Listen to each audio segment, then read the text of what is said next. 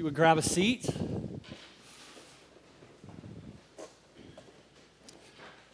Again, good morning.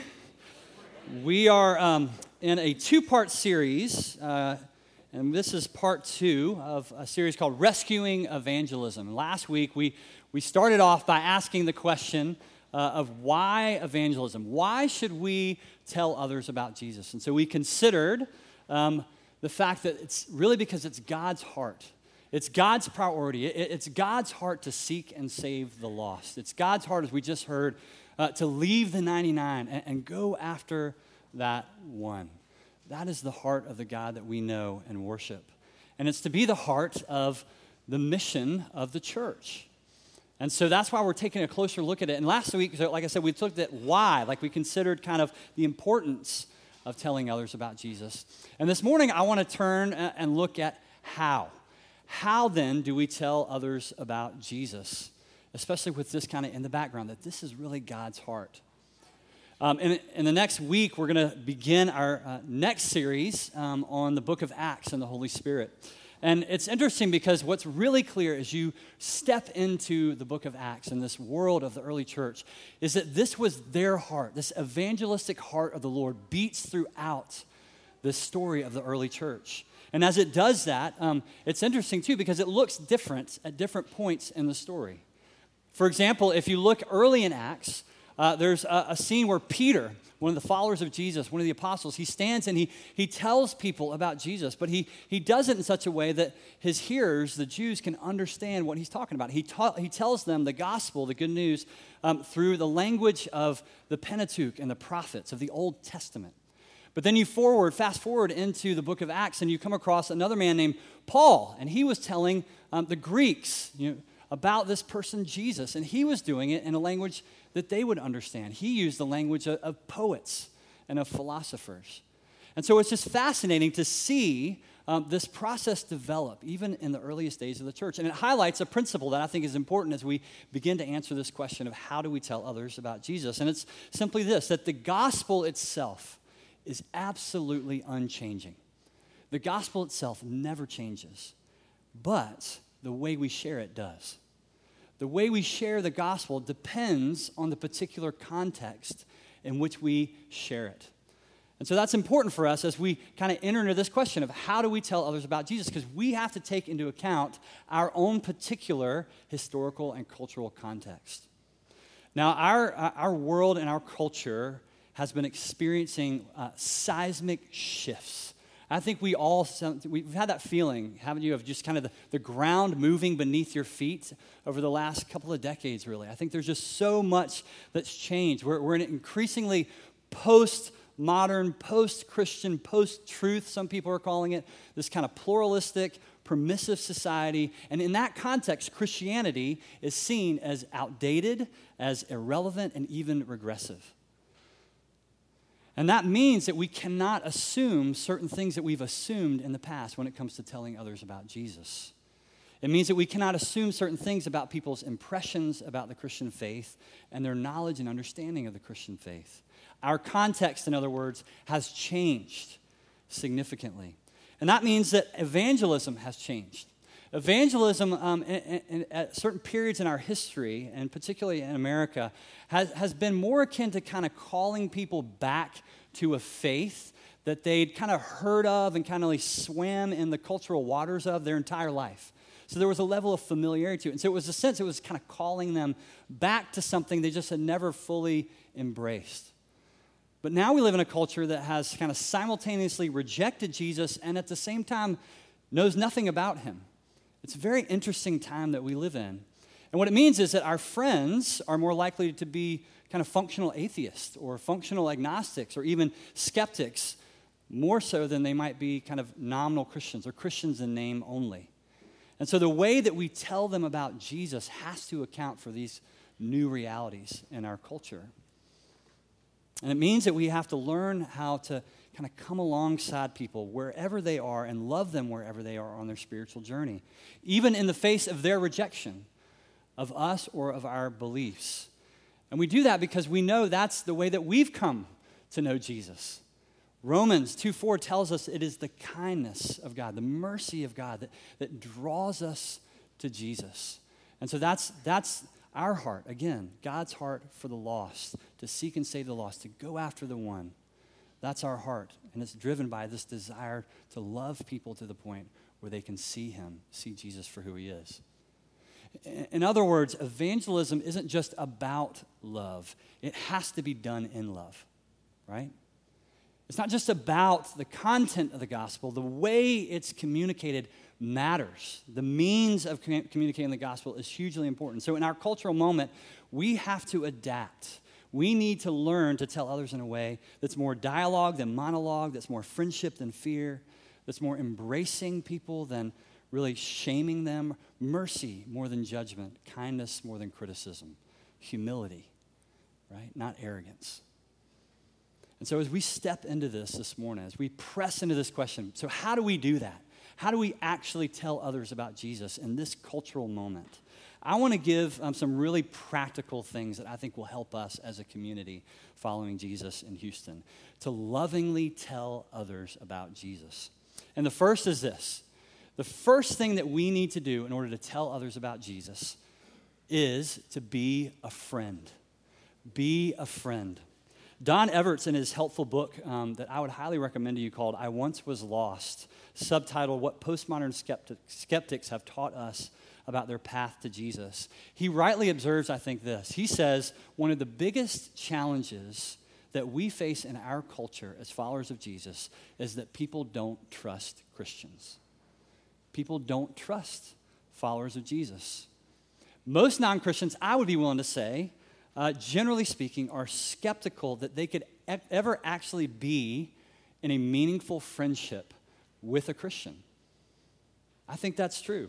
I mean, maybe you've experienced this. I've experienced a tinge of this in relationships I have with people that would identify themselves as non-Christians. Usually what happens is they find out what I do. I'm only one question away all the time from this reality, right? And so what do you do? I'm a pastor, and I can see it. I can see it in their body language. They go from relaxed to rigid, right? Their words suddenly get real guarded, and they slowly step away, you know? And that's just the reality. And I think part of that is because of this dynamic at work, that there's been this kind of pervasive lack of trust that's taken place in our culture, a lack of trust in those who call themselves Christians. And I think sometimes we encounter that, and our response, honestly, is that we encounter that and we feel defensive, right? We immediately switch to a mode where we have to defend ourselves. We have to argue why we're right and they're wrong, even if it's only a conversation in our head. Or we get offended, or we want to avoid kind of encounters with those people altogether. Or, even if it's only in the silence and secret places of our own heart, we judge them. And I think typically that's the way we respond to this, but Jesus shows us a better way. Jesus shows us a better way, the way of friendship. Luke 15:1, we just read these verses, Luke 15:1, and it'd be easy to gloss over, but listen to what this is saying. Now, the tax collectors and sinners were gathering around to hear Jesus. The tax collectors and sinners, those people who were far from God, how remarkable is it that they want to be near and hear from Jesus? Jesus is this devoutly religious person in their culture. He's a rabbi. He's a gifted and powerful teacher of God's kingdom. And yet, people far from him, they want to come near. They want to be with him. And Jesus wants to be with them. He shares his life with them. He eats with them. He hangs out at parties with them. He spends time in their homes. And he shares his life and he shares himself with people who are far from God. And there's a beautiful verse in the beginning of John's gospel that really captures this. John 1:14. And what it says is this. It says that the Word became flesh and made his dwelling among us. That Jesus himself, God incarnate, entered into a world, a reality, our neighborhood, our lives, and he dwelt among us. And he made his home. He made his home in a world full of people far from God. That's what Jesus did. He chose, in other words, to be a friend to those who are far from God. And it's a model for us. So when we say, well, how do we tell others about Jesus? How do we be a friend to those who are far from Jesus? here's a few ideas based on the life of Jesus that I would give you. So one would be pray. One of the ways that we can be a great friend is pray. We can pray that the Lord would give us a heart to help us love people wherever they are in their spiritual journey, whatever they believe. And we can pray for people. We can pray for our friends. I mean, think about what's going on in their life. Think about what's going on in their marriage, in their kids' lives. Think about the things that they're struggling with, their needs, and ask the Lord to bless them. Just listen to what's going on and observe what's going on and pray for our friends. You know, if you want to know how much you really care for someone, how much of a friend you are, ask yourself, how much do I pray for that person? Am I praying for my friends who are far from God? So prayer is a great place to start. Second, I would just say, from the life of Jesus, we learn to be with people and be real with them. Be with them and be real with them. This spring, some neighbors across the street from us, they invited us over to their Cinco de Mayo party. And I knew enough to know that I was going to stick out like a sore thumb at this party. And sure enough, I got there, I went in, and there's this room full of about 20 or 30 people inside their house. And I kid you not, I was the only person that did not have streaks of color in their hair and sleeves. Ink all up and down. Tattoos everywhere. I was the only person. I was like standing there, I thinking like khakis and a button down. You know, they're like, who is this guy? But I went because they invited me. And I had a great time. I had so much fun being at their house at their party. And was it out of my comfort zone? Totally. But you know what? I think it meant something to them. They know what I do. They know where I'm coming from to a degree because we've talked about it a little bit. But they invited and they welcomed me, and God used that just by the simple fact of being with them and just being myself. But not just demanding they come to my thing or enter into my world, but really entering into their world. And that's what God did for us. That's what Jesus did for us. So rather than avoid people, let's engage them. Let's go to them because that's what Jesus did for us. Let's share our lives, our joys, our fears, our success, our failure, our questions, our doubts, all of our life. Sometimes, I was talking with somebody about this before the service. I think sometimes we put this pressure on ourselves that we can't actually tell others about Jesus unless we have all the answers and we live this perfect life. And that does a huge disservice to our friends that don't know Jesus. Because what they really need is to see someone who is real and had their life really touched by Jesus. And we obscure Jesus when we put up these fronts that we are perfect and we have all the answers. And so we need to enter into their lives and be real with them, just like Jesus did. Third thing I would recommend, just to be a friend, is listen. Listen. Consider the world from their perspective. So often we think evangelism, okay, I got to talk and I got to have answers. But what if we just listen? Good friends listen to other people. Maybe it's just learning to ask some good questions. How are you doing? Why do you believe that? What do you think about this issue? And ask them, and then just listen, and really listen. Really pay attention where they're coming from and get to know and understand the world through their eyes. Last thing, just to be a good friend, I would say is affirm. Be an affirming friend.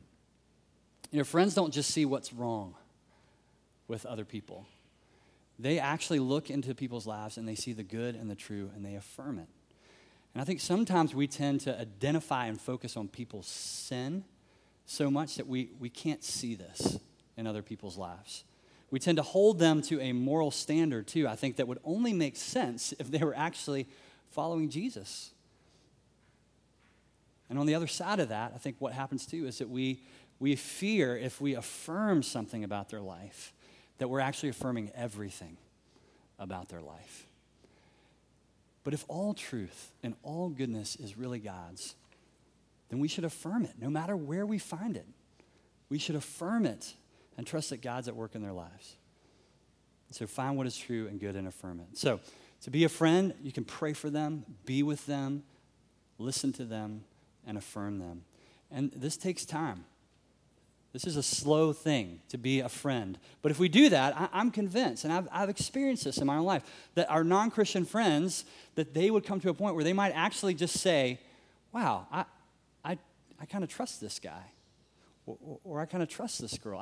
I think I actually trust this person because they've been a good friend to me. And so that's huge. That's huge, moving people in the direction of Jesus, just to be a friend. But friendship in itself is not enough, right? Friendship in itself is not enough, because if that's all we ever did, then they might be left in this place where they just say, oh, well, David, he's a great guy, and he's just a good friend to me. But they won't be curious about Jesus, really. And so the question is, how do we kind of walk with them towards that next step?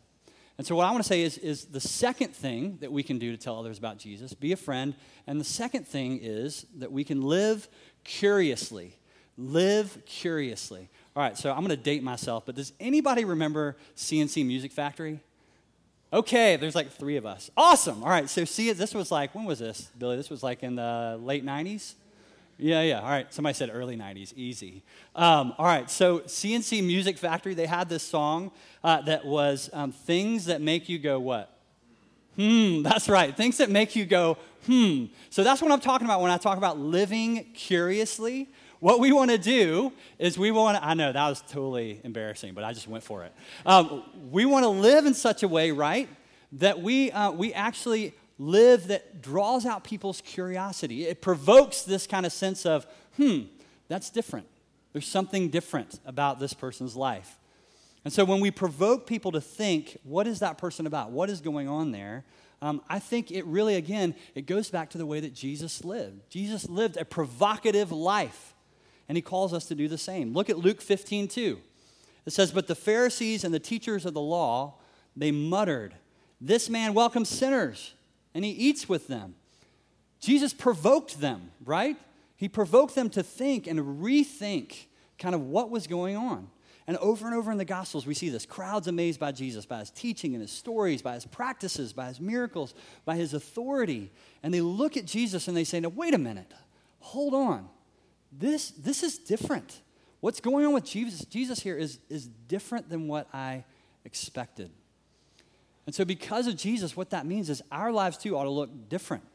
Not perfect, not without mistakes, not weird, but the natural outworking of a life with Jesus ought to be that we become like Jesus and that we do the things that Jesus did.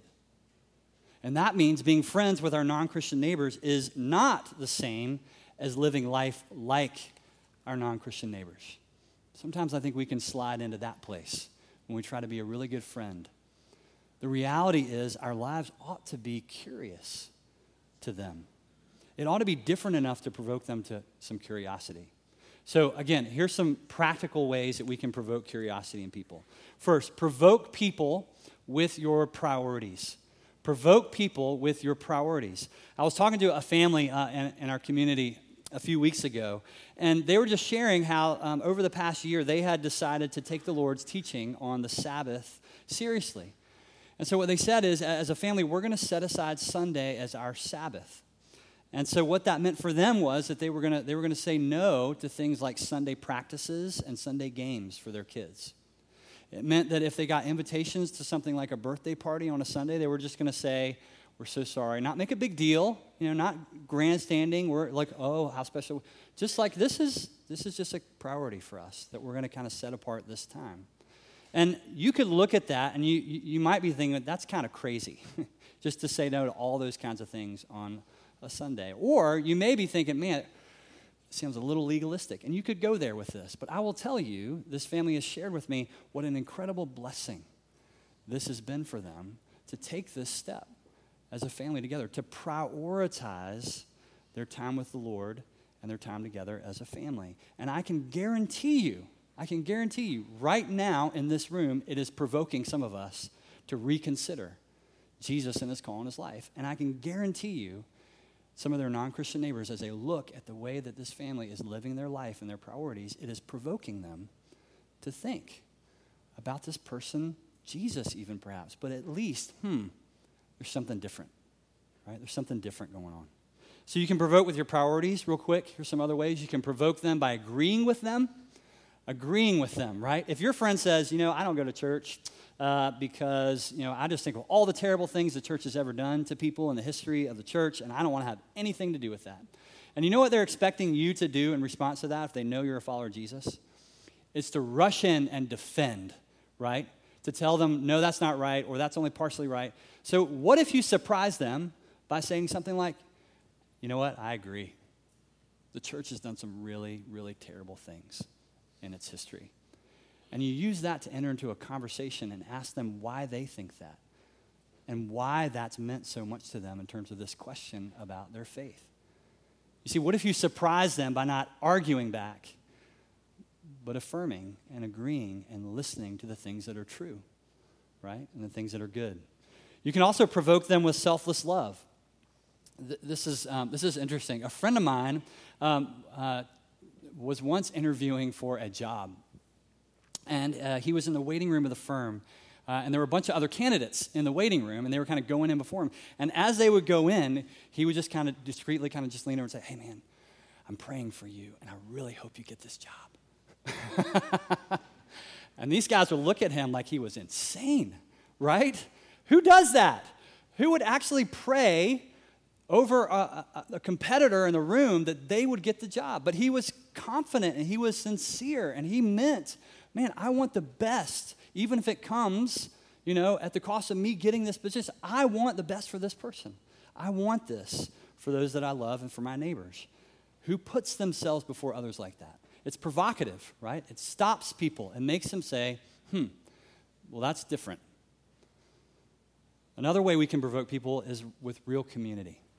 If you commit to a life group, people are going to notice in your life, right? If you get into this rhythm where weekly you're eating a meal and practicing the way of Jesus, it means that you're going to be very intentional about saying yes to these relationships. And the way that your life is shaped by that, it will change you. It will change your kids. It actually will have an impact on your whole life. And it will be provocative to other people around you. That's why we encourage life groups actually to set aside every fourth week and to throw a party and invite their neighbors and their friends over so they can get a sense, a taste, and experience of what it looks like to be in a community like that. That it might provoke them. They might look at it and say, wow, I've never really encountered anything quite like this. So you can do all kinds of things. You can share stories of hope and healing and truth. You can pull headlines or share from a book that you're reading. You can do all kinds of things. Tell what God's doing in the life of our church. Just be provocative, right? Let those things provoke people to stop and say, wow, something different. There's something different going on there. And that'll help slowly move us from just being a good friend to that place of curiosity, of slowly inviting people to take those steps towards Jesus. But even being a good friend and being a provocative follower of Jesus, that's not enough in and of itself. We still need more because there's still, right, there's so much after that. There's so much beyond that, just being curious. There's so many big questions like you have to actually deal with about God and faith, questions about Jesus, and being provocative. It really isn't enough to get you through that kind of big gap, right? I don't know if, does anybody in here watch America's Got Talent? You don't have to shame yourself and raise your hand. But if you do, Michael Ketterer is probably a name that's familiar to you. So over the last month, he's been competing. And he is a follower of Jesus. And he's not overt about it. He just has shared some things that would make that clear. And one of the things that has meant is that it's had a huge impact on his life. And he and his wife, one of the ways it's played out is they've adopted, I think, like 5 or 6 foster children and into their family. And he just shares his love for them, and it's amazing. And so after he kind of performed, there was a response from, like Simon Cowell, right, just looked at this guy and said, you're an amazing human being.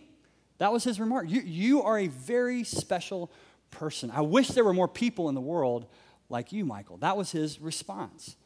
He could see that something was different, in other words, about Michael. But that being the case, if I were standing off stage and as Simon Cowell walked off, if I just pulled him aside and said, hey, Simon, I just wanted to know, I heard what you said, and I want to know, are you ready to put your trust in Jesus? He would look at me like I was crazy. There's no connection there in his mind, right? That's too far from where he is for that question, for that invitation to mean anything to him. And so there's this gap, right, between being curious and actually engaging in this next step. And in my experience, there's really only kind of 2 ways to kind of begin to close that gap. And one of the ways is that you either become an evangelistic black belt, that's one way, or you basically get help, right? At this stage, you either kind of are the kind of person who just spiritually is gifted and wired and anointed to kind of just take a person from that place of curiosity, walk them right up and introduce them to Jesus. I've known people like that. I've seen people like that, and it's amazing. But that's not most of us. That's not me. Most of us need help, right? We need help of some kind to kind of help people close that gap. And so that, to me, is one of the reasons that I'm so excited about Alpha, because that's exactly what Alpha does. That's what Alpha is. Alpha helps us close the gap. It does the heavy lifting in this next step for us, and it makes it easy for people to really engage at this level with questions about life and about God and Jesus. And so what is Alpha? Alpha is a series of evenings where we have food, we watch a short film about the big questions of life from a Christian perspective, and then we get into smaller groups and we discuss openly and freely in a non-judgmental environment what we believe. And we listen, and they talk. And then after that, we get together, we have a little pub time after just to get to know and build relationships, and that's it. That's Alpha. We do that over the course of 8 weeks. And I love it because it's perfect. It's perfect for the people in my life that are curious, but they're not in that place where they can really kind of take that step into some of those bigger questions about Jesus. And it's perfect for people that are asking questions, no matter where they are on their spiritual journey. It's perfect for them. And I think, honestly, it's the best tool that I've come across that does this, that helps people move closer to Jesus in a helpful and relational and community way. And I've thought about this. I worked in consulting for about 10 years before I ever went into full-time ministry. And in that context, I had friends, man. I built friendships with guys that were not followers of Jesus, and we would kind of do things and talk about things, and it would get them to that kind of that place where they were curious. It provoked them to kind of think about some of these other things. But I can never figure out how to get them from that place to the place where they actually could come to faith in Jesus, and they would have that opportunity. And I've thought about this. I wish when I was in that place in my life, I had something like Alpha, because I would have taken my friends there in a heartbeat, because this is exactly what Alpha's for. It's a place where people can come and explore these kinds of questions. And so Alpha is for anyone.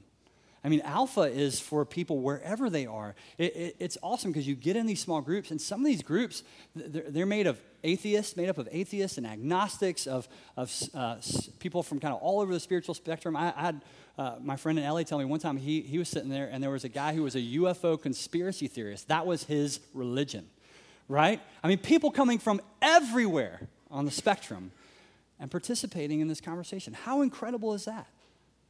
They were coming just like in Luke 15, to come and hear, but also to come and talk and discuss these things together.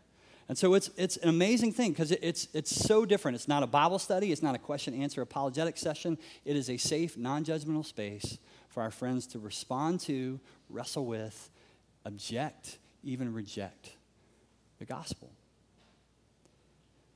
And so what I want to just say is this thing, Alpha, is a huge gift to us, and it's a huge gift to me, because this is where we want to go as a church, right? We want to be a community where people are welcome and invited in to really explore who Jesus is. That they can do that in a place where they don't feel judged, where they don't feel rejected, where they don't feel preached at, where they don't feel manipulated, but a place where they feel welcomed and they feel loved. And that's what we want. And that's not the impression our culture has of the church right now. But that's what we want. We want them to see and experience Christ-shaped, kingdom-empowered, spirit-filled community for themselves. And Alpha gives us a chance to do that. So here's my challenge to us.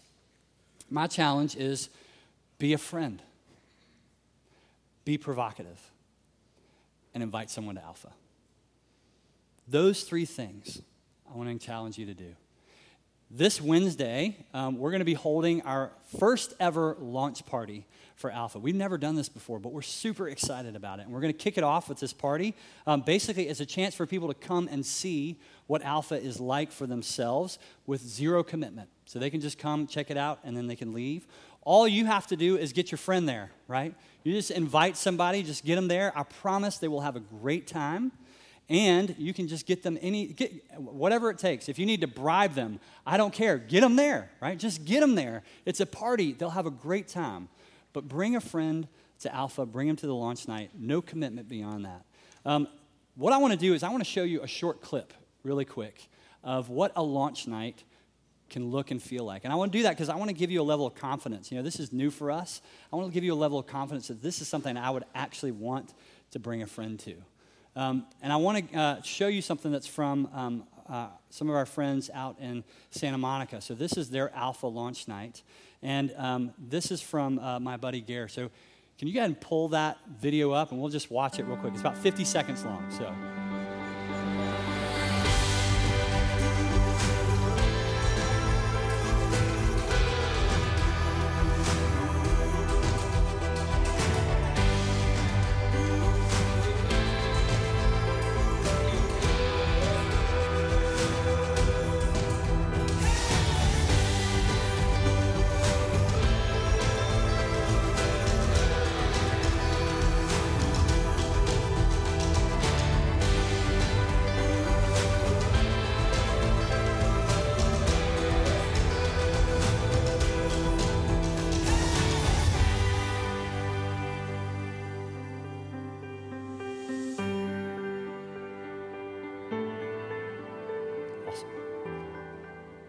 So they've been running Alpha for about 7 years. It started with my friend Gare and his wife doing it in their living room. They had about 3 people the first time they ever ran this. Last week, they launched, and they had 350 people participating in Alpha, the majority of whom would not self-identify as followers of Jesus. Now, it's not about numbers. I've said to several of you, if we get one person to come to Alpha and hear the gospel, praise God, right? That's not what this is about. But I wanted to say that because I don't want you showing up on next Wednesday and thinking there's going to be 350 people there. But it will be fun. It's going to be awesome. It's going to be a great opportunity, and it's a place, again, where we can invite our friends, right? We can bring our friends to a place where they can hear the good news of Jesus. And so that's a step that we can take. And so I just encourage you, pray about that, consider that. If you can't do it this time, we're going to run Alpha again. But just be open to the possibility that, man, this might be a step that God's calling me to make with a good friend of mine. So if you want to register for Alpha, you can do that out at the coffee table this morning. Just grab the iPad. You can do it right there. If you want to register a friend, you can do that. If you just want to show up Wednesday night, you don't have to pre-register. Just come. You'll register at the door, and we'll get you all set. But just come and bring a friend. Again, no commitment. We love to have you at the launch night this Wednesday. So again, be a friend. How do we tell others about Jesus? We be a friend, we be provocative, and invite them to Alpha. Let me pray. Heavenly Father, we are just so grateful, Lord, that this is not our job. It is not our job, Lord, to ultimately to reveal Jesus to people. That's your work. That is the work of your Spirit. But you do give us a role to play. And Lord, it might be as simple as being a friend, Lord, and being faithful as a follower of Jesus, to live in such a way that provokes questions and attention for Christ in our life. Lord, it could be as simple as just inviting someone to come on Alpha. But Lord, we need you to do this. We need you to lead us in this. We want to be a church that is fully the church, that loves your word and is diving in deeply into theology and walks and lives in the fullness and the gifts of the Spirit and appreciates the rich Anglican tradition that we have and is practicing the way of Jesus. Lord, we want all those things, but not at the cost of your priority for the lost. And so, Lord, would you just continue to give us more and more of your heart for the people in our life that don't know Jesus, because we know the life that you've given us in his name, and we want that for our friends. And we love you and we thank you in Jesus' name. Amen.